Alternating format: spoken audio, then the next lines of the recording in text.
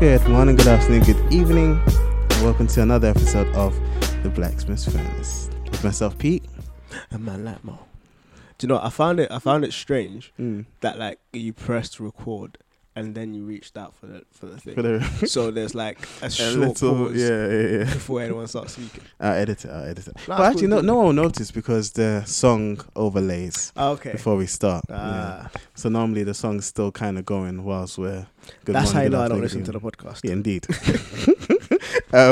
But no, I will be the bigger man. I'll be the more mature Christian. I'll be the one sitting closer to heaven, to Christ when we die, and say that our good friend Robert could not make it, probably for the best of reasons, because we believe the best of him, and we just wish him the very best today that he is taking leave for personal reasons. We recognize and acknowledge that his reasons are probably, most certainly, good reasons, and we wish him the very best. If Pride had a face right now,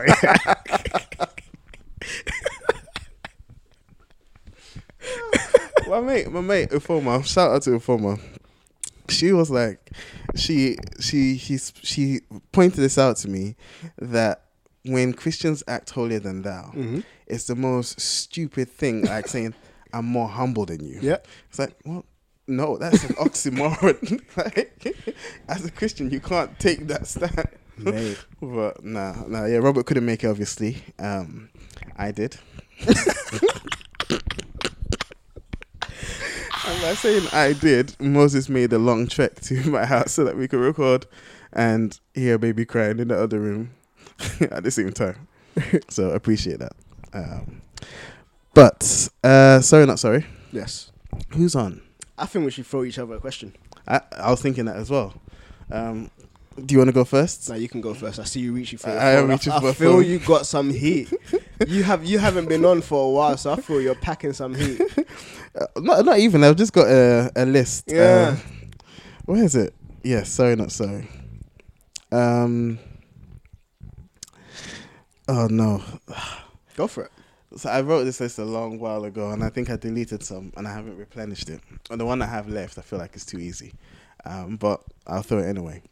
In current Christendom, there is a lot of picking and choosing what laws or what aspects of the Bible we apply, especially with some people not actually even being literate of the whole Bible. I say some people, I'm not literate on the whole Bible, and so inevitably there will be aspects I'm not applying.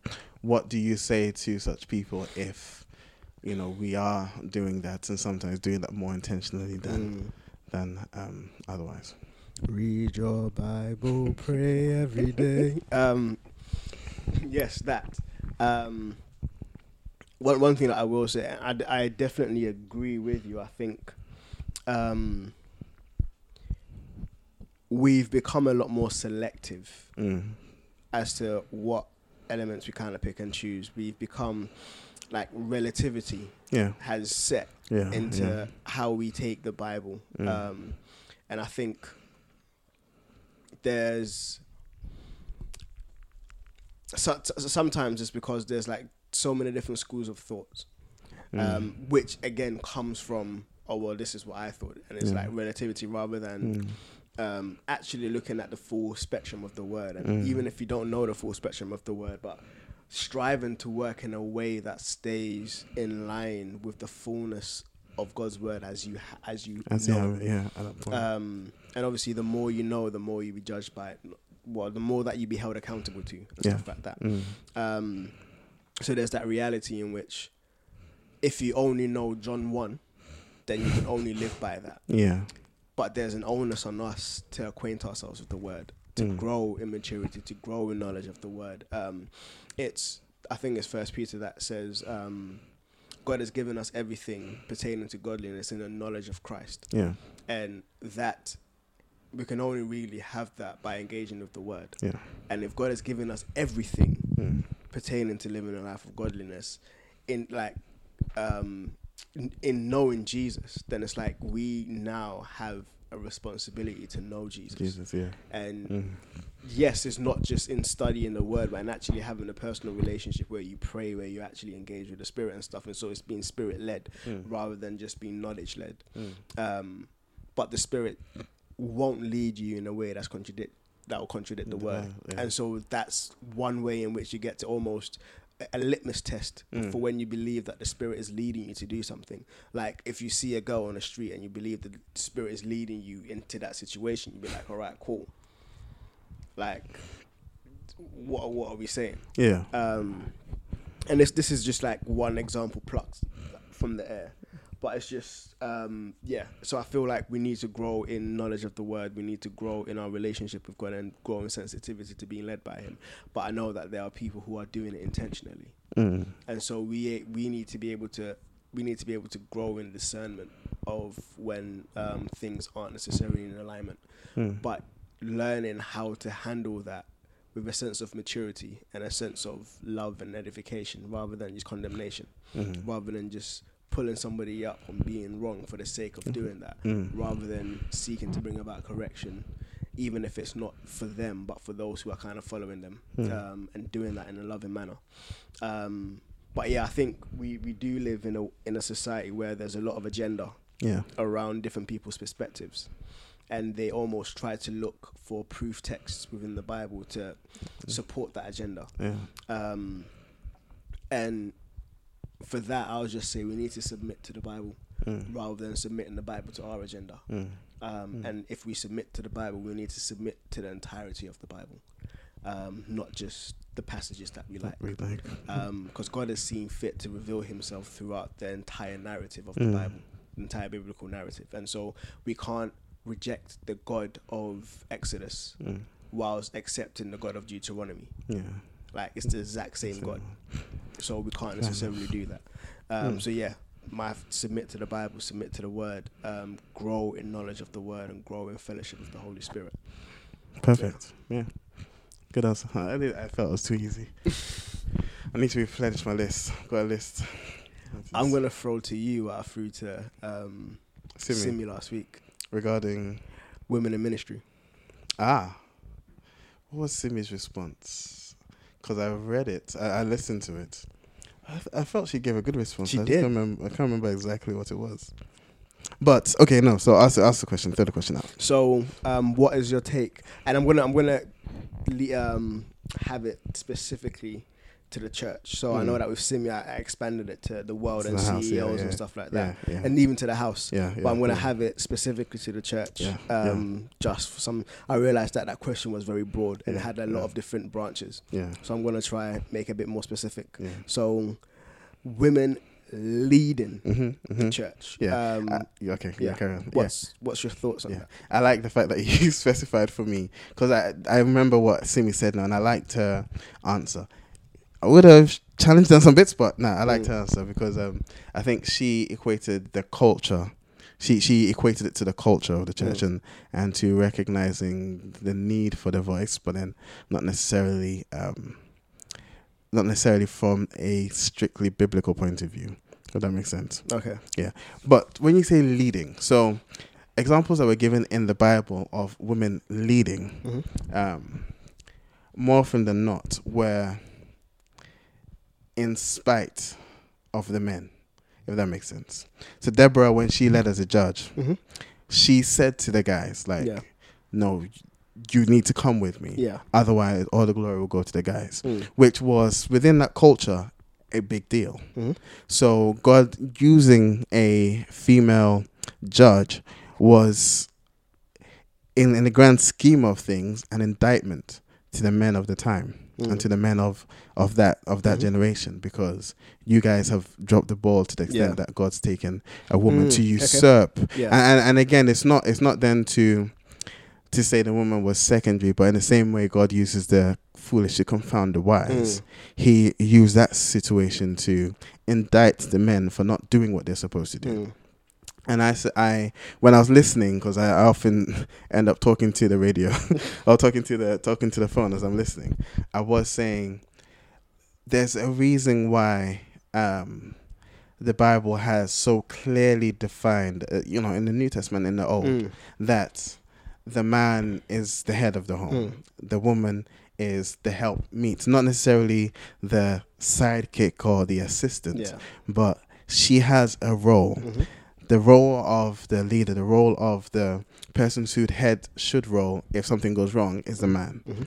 The role of the woman is different. Not to say better or worse, but different. So in the church where the church is supposed to, or the church does exemplify God's order and God's hierarchy as well, I think there is issue with a woman leading the church. Now, the issue isn't necessarily that it's right or wrong, but the issue is, I think, sometimes an indictment to the men there. And I think there's a difference. Okay, so let me also add this, that there's a difference between leading a church and ministering in a church. Okay.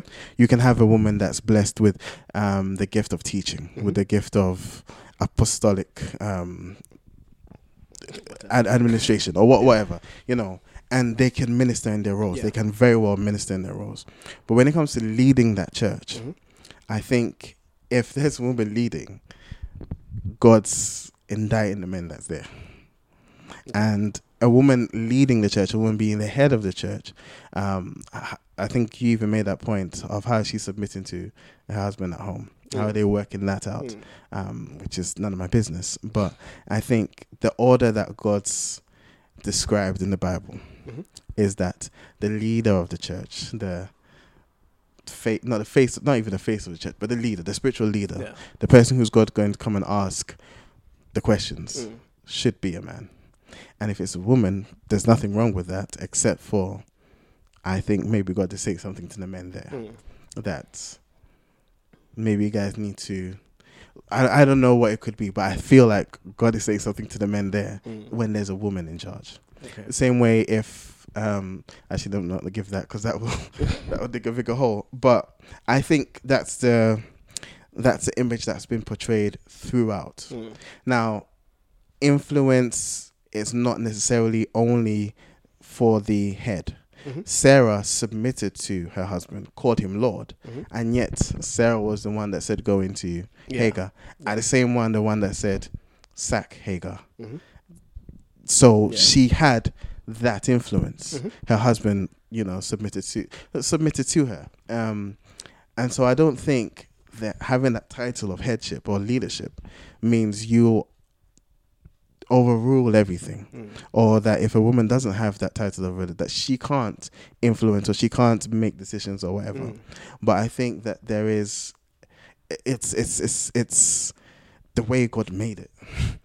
And I think that if God's designed it as such, then even though he very well does use women, and he will when he wants to, and he can, and I have no qualm with it. I can't. Who am I to have a qualm with it? But I feel like where in a church there is a woman leading, that maybe God is saying something to the guys there. And not to go and usurp her, but that God is saying something to the guys there. That's how I feel about preaching, just see the guy just cut off her mic. Nope. Shut up. Go and ask your husband. No. Yeah, and I will say, Paul saying that was for a specific group of people for a specific reason. They were bringing disorder in the church. There was ulterior motives other than just I want to preach or I want to speak in tongues. It was a different situation. So that's not even what I'm referring to. I'm referring to Paul saying man is the image of God, woman is in the image of man. Actually, I'm referring to something along those lines. In terms of Corinthians, just to kind of add some context, I heard, so I haven't done personal contextual studies myself, but what I heard was within the city of Corinth, there was a temple that was presided on by just females, and their deity was a female, was a goddess, and so the whole priesthood for that deity was all females, so it was priestesses. I want to say Asherath, but I'm not sure. And then they almost tried to emulate that in the church, and it was just like you can't serve God in the same manner in which you served another deity. Just bringing about total reform and restructure to just emphasize that like you're serving God now. Yeah. You're not serving the what you used to serve before. Yeah. So yeah, I find it I find it interesting. I do like your take on it. I have heard people say and using Deborah as almost like the advocate for women in leadership rather than an indictment against men. So it's interesting to see that, and it's like when we go through biblical like Adam and Eve. Obviously, God gave the commandment to Adam, and so when after the fall, he went straight to Adam. Yeah. Abraham and Sarah, he went to Abraham. Mm-hmm. Isaac and Rebecca and he went to Isaac. Mm-hmm. Like Jacob, he went to Jacob. Mm-hmm. And there's like I know that in terms of Samson, he went to Samson's mom, and then they didn't believe, and like the white husband didn't believe, stuff like that. And also in terms of John the Baptist, he went to Zechariah first, but in terms of Jesus, he went to Mary first. Yeah. But then he went to Joseph afterwards to confirm that yes, this is of me. Stick with him. And plus, Jesus mentioned the resurrection to females first, who then spread the word initially. And so arguably, it's like after the resurrection, they were the first apostles who had seen him and carried his message. And so there's almost that commissioning there. But even then, the commission was then handed over to men to go continue. So there's that interesting trait where it's just like, almost like even when women are given that power, it's almost passing the baton on to the men right afterwards. And it isn't something that's perpetuated. And whenever there is a woman seen in leadership, is almost in conjunction or in partnership with either their husband or with another man, predominantly their husband, and so they're almost in ministry together as a couple. Not saying that her husband then validates her, but it could be seen as that within the biblical narrative. So yeah, it's very interesting, and I don't know if again there's almost like an agenda in which, in trying to fight against the patriarchal perception of the word, we're pushing so far. So it's almost like gender equality. We're pushing so far to make a point that we've almost crossed the boundaries a little bit. So I don't know. I'm not necessarily saying that that's what's happening. But it's just interesting reflecting on it. Yeah, I think because I did want to add exactly that as well, and say that the fact that God's every action is so intentional. And the fact that the resurrection was revealed to women first. The fact that I think it's Rhoda that first even saw that Peter had been released. And went to tell the others. And you look at Deborah, you look at Ruth. Like, women aren't second class at all. And I think the problem with, as you said, what the patriarchy has done now is to say man is head is to say woman is tail. But then that's not what the Bible is saying. And that's not what that doesn't have to be the case. So when I no, it says if I am to say women leading is an indictment to the men, that's not to say women aren't qualified to lead or they're not worthy to lead. I'm saying that from the presentation of the Bible and the order that God has designed it to be, this is how it's presented. And I think there's something to men accepting that and living, recognizing that I think will put things in order. Yeah. Do you know what? As we were talking, I literally just felt just like, what do we classify as leadership? What do we view leadership as? Is it the guy who's in front or doing whatever? Because it's like in Proverbs 31, the Proverbs 31 woman, she is said to lead her household.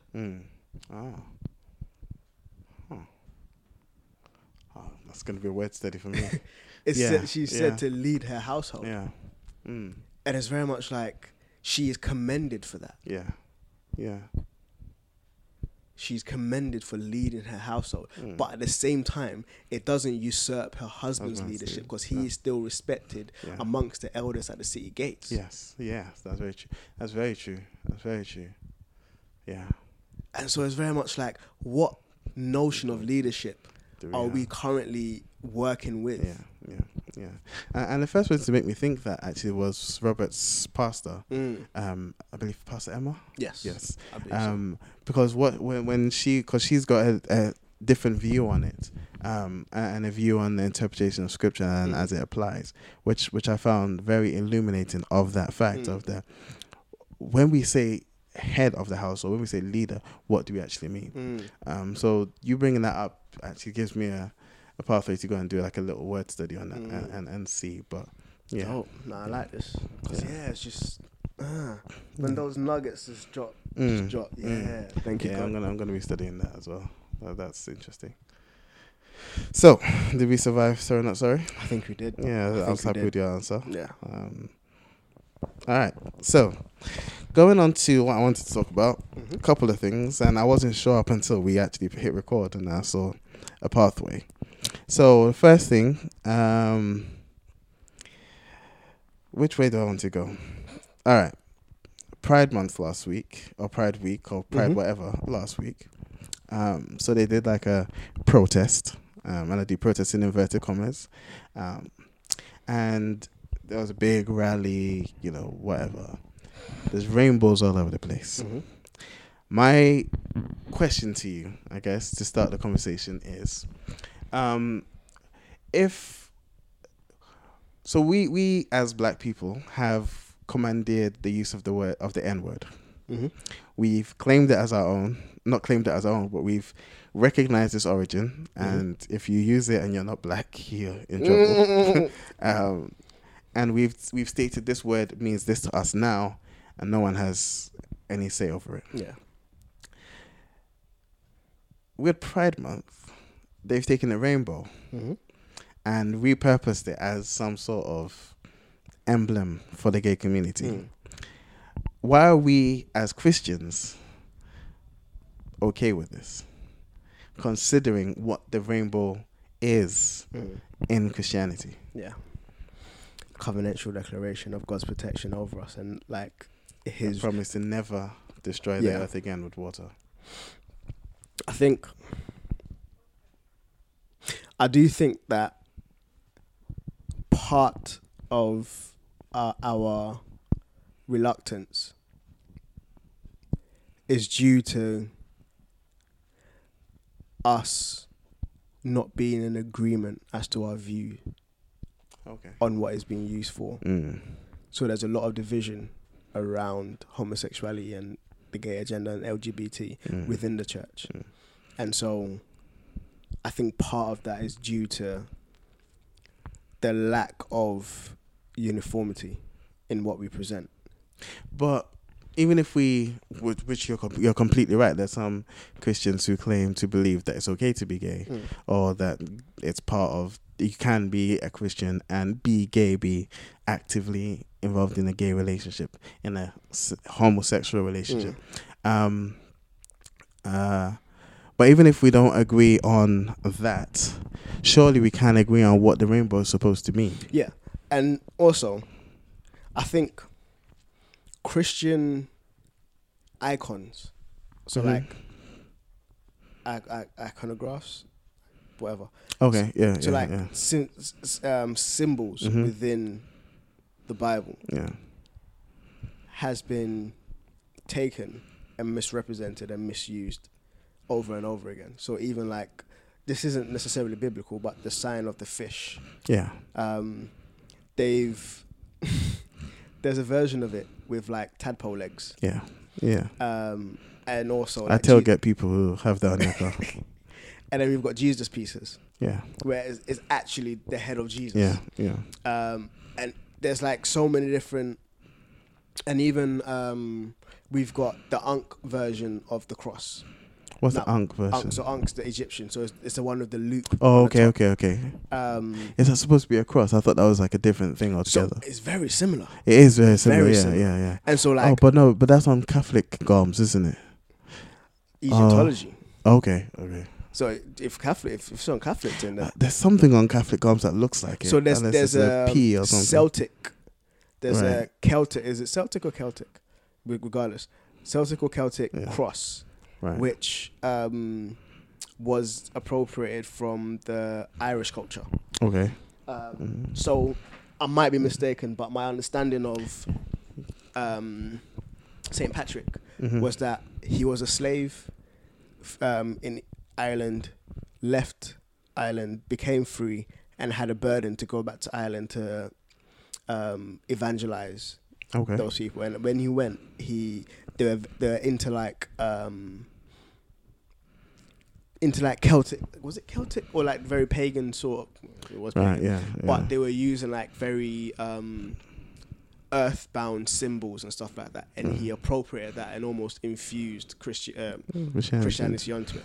Okay. To kind of show them that what they're looking at almost pointed towards something else. So it's almost like Paul, when it was like to the unknown God, pointed much further. So they were worshipping trees and nature, and it was saying even the trees and the nature that you're worshipping is pointing towards something further. So like the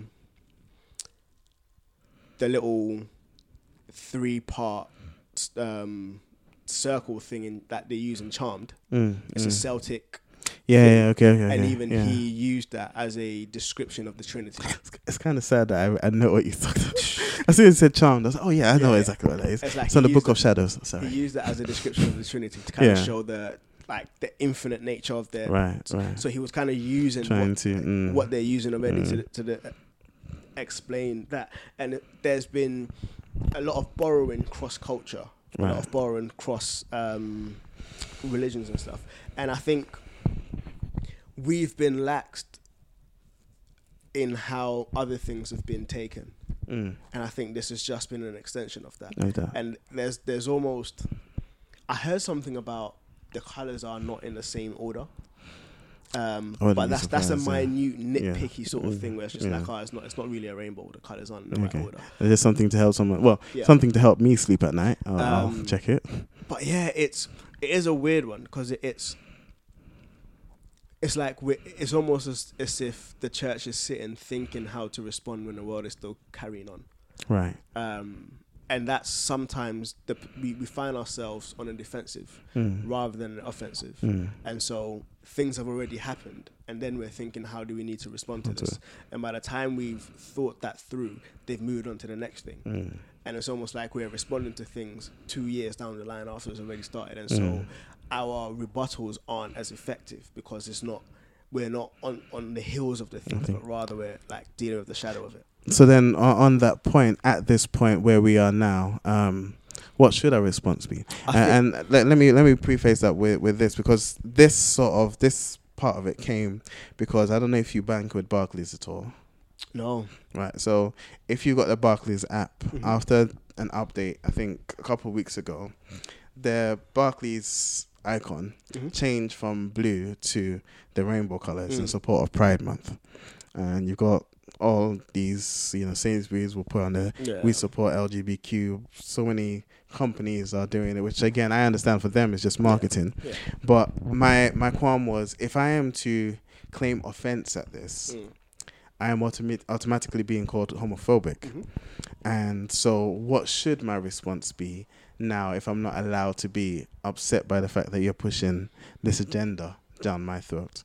Whereas if I'm to push an agenda down anyone's throat, they'll be like, if I'm not even push, but if I'm to suggest maybe you're not the cosmic mistake of an ape deciding that he wants to drink tea and you were designed by a god, I am offending someone. I'm shoving my religion down their throat. Yeah, I think this world definitely lives on double standards. There you go. Definitely lives on double standards. Yeah. It's almost like the way that I've come to understand it is almost we want to be so tolerant that we have to be intolerant at something like collectively to be able to be collectively tolerant towards other things. And it's almost, again, it's so we are intolerant towards anything that we find oppressive. And so we try to push against anything and everything that seems to oppress personal expression. Okay. And there might be like pockets in which this doesn't necessarily apply. So, for example, people are a lot more tolerant to other religions than to Christianity. Yeah. Some because of fear, some because shouldn't be talking crap. That's not the word I wanted to use, but this is a Christian podcast. But and it's just like a sense of danger, a sense of like real imminent danger surrounds, unrightly so, some religions. And so you don't want to push that button just in case like you prod the hornet's nest and you release something that you don't necessarily want. And so you're a little bit more tolerant there. But the guys who are kind of proclaiming and preaching love, you're like, yeah, I could. Well, I mean, we very well preach 10 the other cheek, so that's an invitation, isn't it? And these times the crusades just started. It's, and I think there's been a real sense in which there might be a sense in which like Christianity's been scapegoated. I don't see people really lifting any Hindu symbols, any Jewish symbols, any Islamic symbols. We've got the swastika. Yep. The swastika was a Buddhist symbol. Of, yeah. And that's that, interesting. funny enough, that was anti-Semitic. Anti-Semitic, yeah. Where it's like very much targeted against that. So it's like we're taking your symbols and we're going to use it against you. Yeah. And so if we do make a correlation, it's almost like we're taking the Christian symbols and we're using it against you. Which is a very fascinating correlation to make as soon as you mentioned it. And it's like I understand the notion behind it, the sentiment behind it, different shades of life, different shades of love, but still unified, still kind of showing the same thing. And my thing as well is, for me, it boils down to you got bigger problems than the rainbow. Sure. Yeah. You've got way bigger problems than the rainbow. It's like you've taken something that God has shown to us in a loving way, and you're using it as almost like wagging your fists in his face. And I say that not necessarily saying that homosexuality is the worst and anything like that. I think we've discussed that so many times. For hopefully, for you to be able to understand that that's not our stance or our take on it. Our take is literally like, regardless of whatever, if you don't know Jesus, it's a downhill slide. I think the perfect summation is being gay won't take you to hell just as much as being straight won't take you to heaven. This is it. So it's just like we take what God has given us and we use it to almost like cause him to anger. So we take the trees that he's given us to carve idols. And it's just like, it's like we take the bodies that he's given us to submit it to things that like just don't do him any justice. And so I feel like this is one of those things. I don't know how we should respond. Yeah. What I do feel is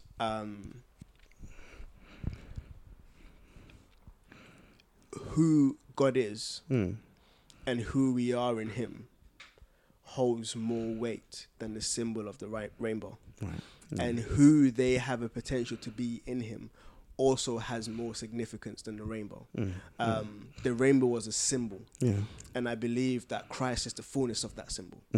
And so there's the reality in which, in knowing Christ, you almost come to taste more concretely, not just God not destroying the world with water, but God not destroying you with fire.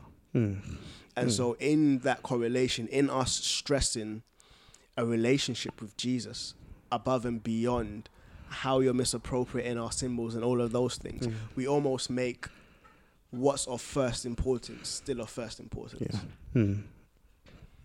I think, and I think that's one benefit or one thing I'm grateful for the podcast for, is it gives me an opportunity to think through certain things, because I haven't known what to think up until this point. And what you said, I think gave me like final clarity on this concept of Christian symbols being almost expendable and being useful up to a point, but not necessary for entry into heaven. If I'm to go to an extreme, and I use that from the God telling Moses to raise a bronze serpent, and then having to go against it because people start to worship that image, and just as you said, the household idols, using trees to form idols, or worshiping the trees, or worshiping the elephants, worshiping the created things. All the symbols end up being somewhat expendable because they are all just to point you to something. And once you get to that thing, you don't need those symbols anymore. So God himself will say, don't pray to images of me. And yet people might treat even the cross as some sort of idol that you have to go and kneel down in front of the cross and pray to. Or get a tattoo on your arm. Just there's a bit of self-judgment there. Not on my side. Anita wouldn't let me have a tattoo. She still won't let me have a tattoo. Anita, would you let him get a tat? Anita's like, why? She's like, why? So what if it was your name? If it was Zara's date of birth? Dude, she won't even let me get Bible verses. Really? She won't, like, she's not getting there. There's no point, really. What if we wanted to get 116? Romans 1:16, unashamed of the gospel of God. It's the power of God unto salvation. You think Bible verses will change your mind? You think I haven't tried that? Oh, I'll get Jehovah. No. He needs to be in your hat, not on your skin. Very true. But yeah. There's nothing bad about it. Yeah, no. Yeah, no, you're absolutely right. Yeah, Anita was just saying there's nothing bad. It's not a judgment thing, but there's no need for it. I don't need it. Do you know, I was just being devil's advocate. Yeah, I've got a body full of tats. So I'm just being devil's advocate. But no, it's this idea that symbols in and of themselves end up being expendable. Yeah. And so I don't really like, now thinking about it, in as much as I was thinking, I want to be offended by this. I want to be able to be offended by this, even though I don't really care. It's not necessary. Yeah. Because like you said, it's about something bigger. Yeah. Moving on, because this wasn't the only thing, and we've still got a little bit of time. We may very well have Boris Johnson as our Prime Minister soon. He's been leading in all the polls up until now. This is like a Trump type situation, and that's where I'm going, because I feel like not saying that May was Barack Obama. Absolutely not. If nothing at all, she can't dance like he can dance, so she doesn't qualify to even be compared. No, but with Brexit, with what's been going on with America and Britain so far, is Britain does something silly like Brexit, and America's like, hold my beer, let me show you what's silly.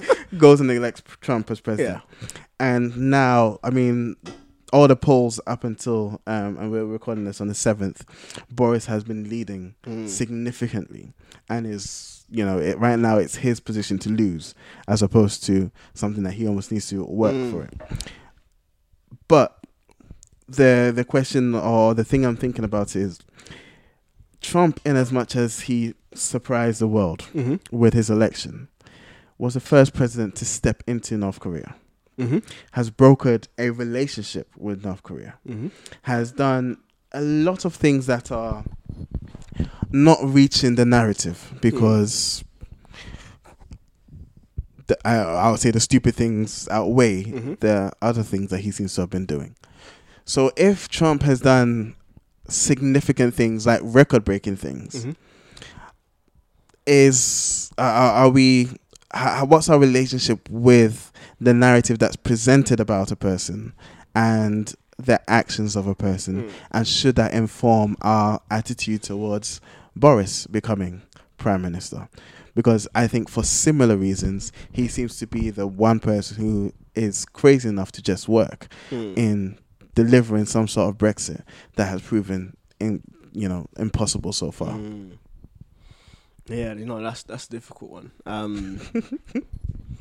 Because the guy just... If you can't manage your hair, how are you going to manage a country? How are you going to manage a country? But But there's definitely truth and weight to what you said. It's like, yes, there's something to be said about competent leaders. Not saying that Trump and Boris aren't competent. I think that might be. Yeah. Not saying that Trump and Boris aren't competent. But there's some questions around their competence. Absolutely. But as you said, it's almost like they just might be crazy enough to make things work. Exactly. And it's that reality where it's just like, again, it takes me back to God using the foolishness of the world to confound the wisdom, or the wise.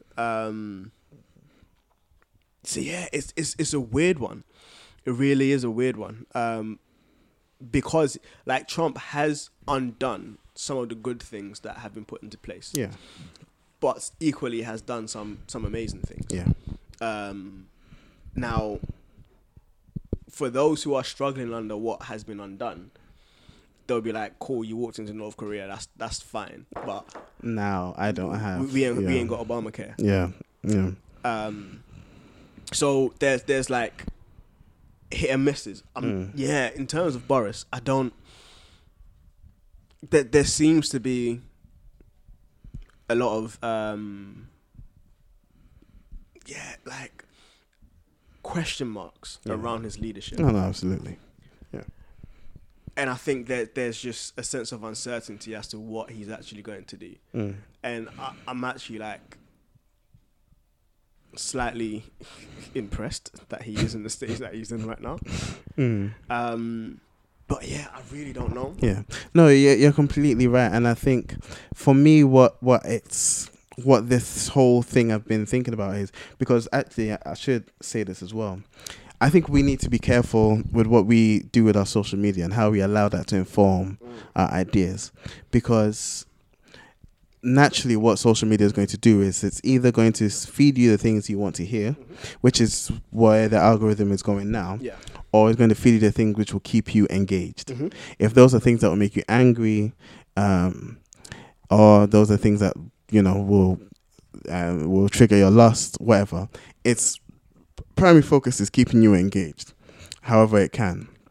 So what I've noticed with social media is it highlights the parts of conversation that we get either really happy and engaged with or really angry and engaged with, because that's the end point, is the engagement.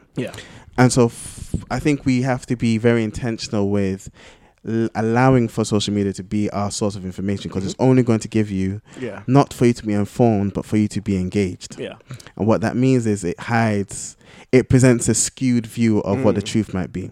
So for me, I intentionally went to follow some right-wing sources to see what they're thinking, and to also mess up the algorithm's opinion of me, just because that's the thing that people are doing nowadays, to make sure that technology doesn't know too much about me.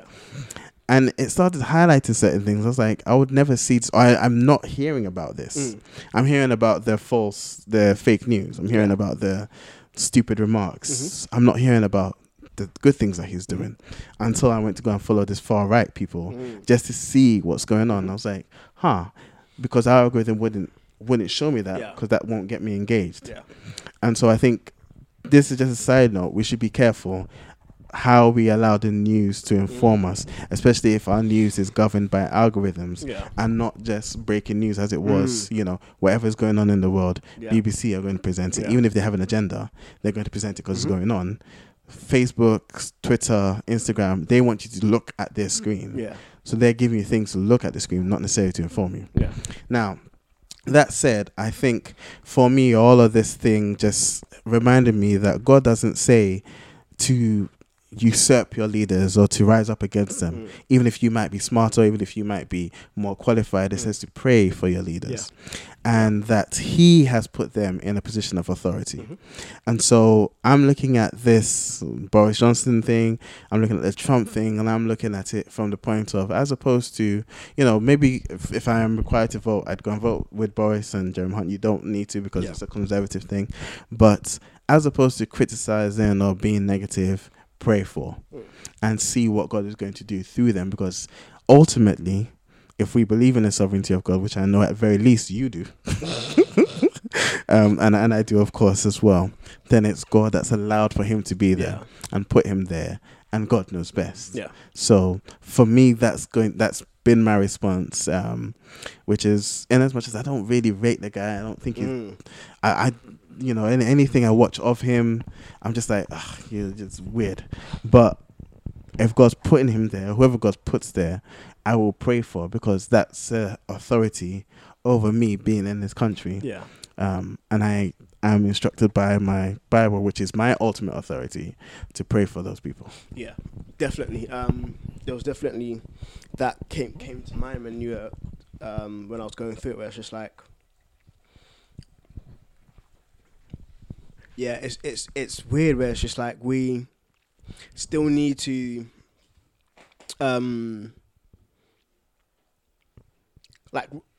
regardless of how things turn out, to still trust in the leadership of God in the situation, and to pray on behalf of the person who's in leadership. And it's this isn't necessarily like pertaining directly to governance of a country, but when I was working in Sainsbury's a while ago, it's almost like 6 years ago. Wow, working in Sainsbury's, my supervisor.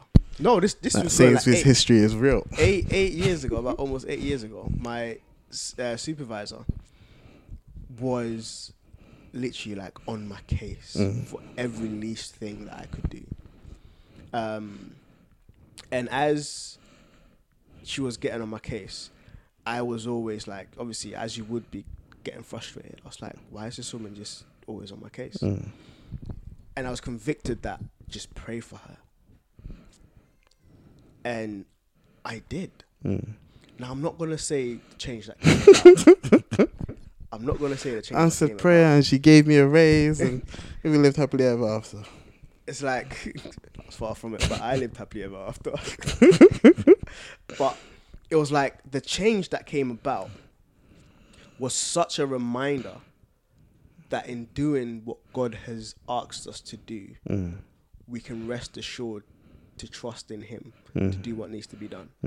And so even if someone comes into power that we're like, absolute, don't know what you're doing here, mate, just put, but I'm praying for this person. I think it's in Proverbs where it says that he is able to turn the hearts of kings. And it's just like, that is a reality. He's able to turn the hearts of kings to make decisions that they're like, I just feel this is a good idea to do. So just trusting in the sovereignty of God and just being like, all right, this person's come on. I don't really think that he's qualified or he's the best person for the job, but we're going to pray. And we are going to petition you. We're going to just place this person into your hands and trust in you that as you rose Jesus from the dead, you can raise the situation. It's that serious. It's that serious. Yeah. And I think on that note, we get a place to wrap up. Hookups. Hey, yes. Hookups. So last week, do you have a hook? Were you about to go for that? No, go. Carry on. So last week, I had put a pin in the thing hookup, because I was like, my thing's gonna jump watch this space. Yeah. So the blog has officially been relaunched, doing what I feel that I'm going to be doing with it consistently. So I've got a month worth of posts already scheduled and stuff. So Okay. yeah, that's what I'm working towards. Hopefully everything goes well. Mm. But yeah, my blog, it's hmuseh on Tumblr. So like literally, I think it's like hmuseh.tumblr.com. Okay. Or if you are on Tumblr, just search hmuseh. Sweet. Yeah, that's the blog. Like, and the reason I like Tumblr is like it's so vast, and so even one like gasses me. Just like someone's seen it. Yeah. Like, so yeah, just you don't need to like, you don't need to comment. Just so long as people are seeing the work, I'm good. It's not like Instagram where it's about the numbers, it's about the likes and stuff. Tumblr for me is just at least I've got one like. I'm happy with that. So yeah, Just need one like every week, just one. bro, just one. Like last week, I dropped a poem, and I got one follower, one like, and I was like, oh, Hey. I like that. And then Friday, batch of images went out, and I got one like, and I was like, yo, I like that. So yeah, it's like for me, Tumblr is just someone's seen it, and like I appreciate that because it's so vast of a space, and it isn't about the likes and stuff like that. For me, anyways. Whilst Instagram has always been how many likes can I get, how many hashtags can I select. But yeah, on Tumblr, on the blogs, just yeah. So hmuseh, so letter H. MUSEH. Sweet. .tumblr.com. All right. Yeah, I shall be including that in the show notes. Mine is a pre-warning. I think 16th and 17th are Prime Days. Oh, coming up. So from now, a couple of things. On the 17th. If you want to buy something, see if you can hold off until Prime Day. But then also start checking prices of things that you like. Because what ends up happening sometimes is the prices shoot up before Prime Day to then drop down to what they already were on Prime Day. And you're like, oh, 50% off. It's like, well, no, not really. So to check that to see if you're actually really going to get a deal. Yeah, to be mindful of that. If they want something to help with that, there's an app called Price Buy that they can do. I know it's at least on Android. I'm sure it'll probably be on Apple. But Price Buy, you key in the details of whatever you want. Maybe it's a shoe or whatever, and it will give you like a indication when it goes down in price. So those are always Price useful as Buy. well. So on yeah, iOS. Prime Day is coming, but do your homework so that you don't buy into fake deals. Is the hookup. Interestingly, there's two different versions of it. So there's one, with a space in between the price and the spy, and another one cheekily without a space. So the one that I've got on Android is the one without the space. Price Buy. Yeah. So that one's got like 105 reviews, and the other one's only got 3. There you go. Yeah. So, yeah, I think it's worth being aware of some of these things because Amazon will just, at the end of the day, they're not a charity; they're a business. Straight. So if they've got a whole day full of deals and some of those deals are fake, it's not surprising, really. Ooh, but apparently in the Philippines, they're currently deliberating if they're going to allow people to sue Amazon directly for faulty goods sold through their channels. If that is passed, floodgates wide open. But what Amazon will probably do then is change their terms and conditions. Just change Prime or something like that. But yes, anyway. Again, now for real, hopefully Robert will be around next week. I should be around next week. I might not be around next week. There you go. But no, I think signposting, if you guys want to find us, if you want to get in contact with us, you can reach us on tbsfairness@hotmail.co.uk. We are on hotmail.com. Been a while.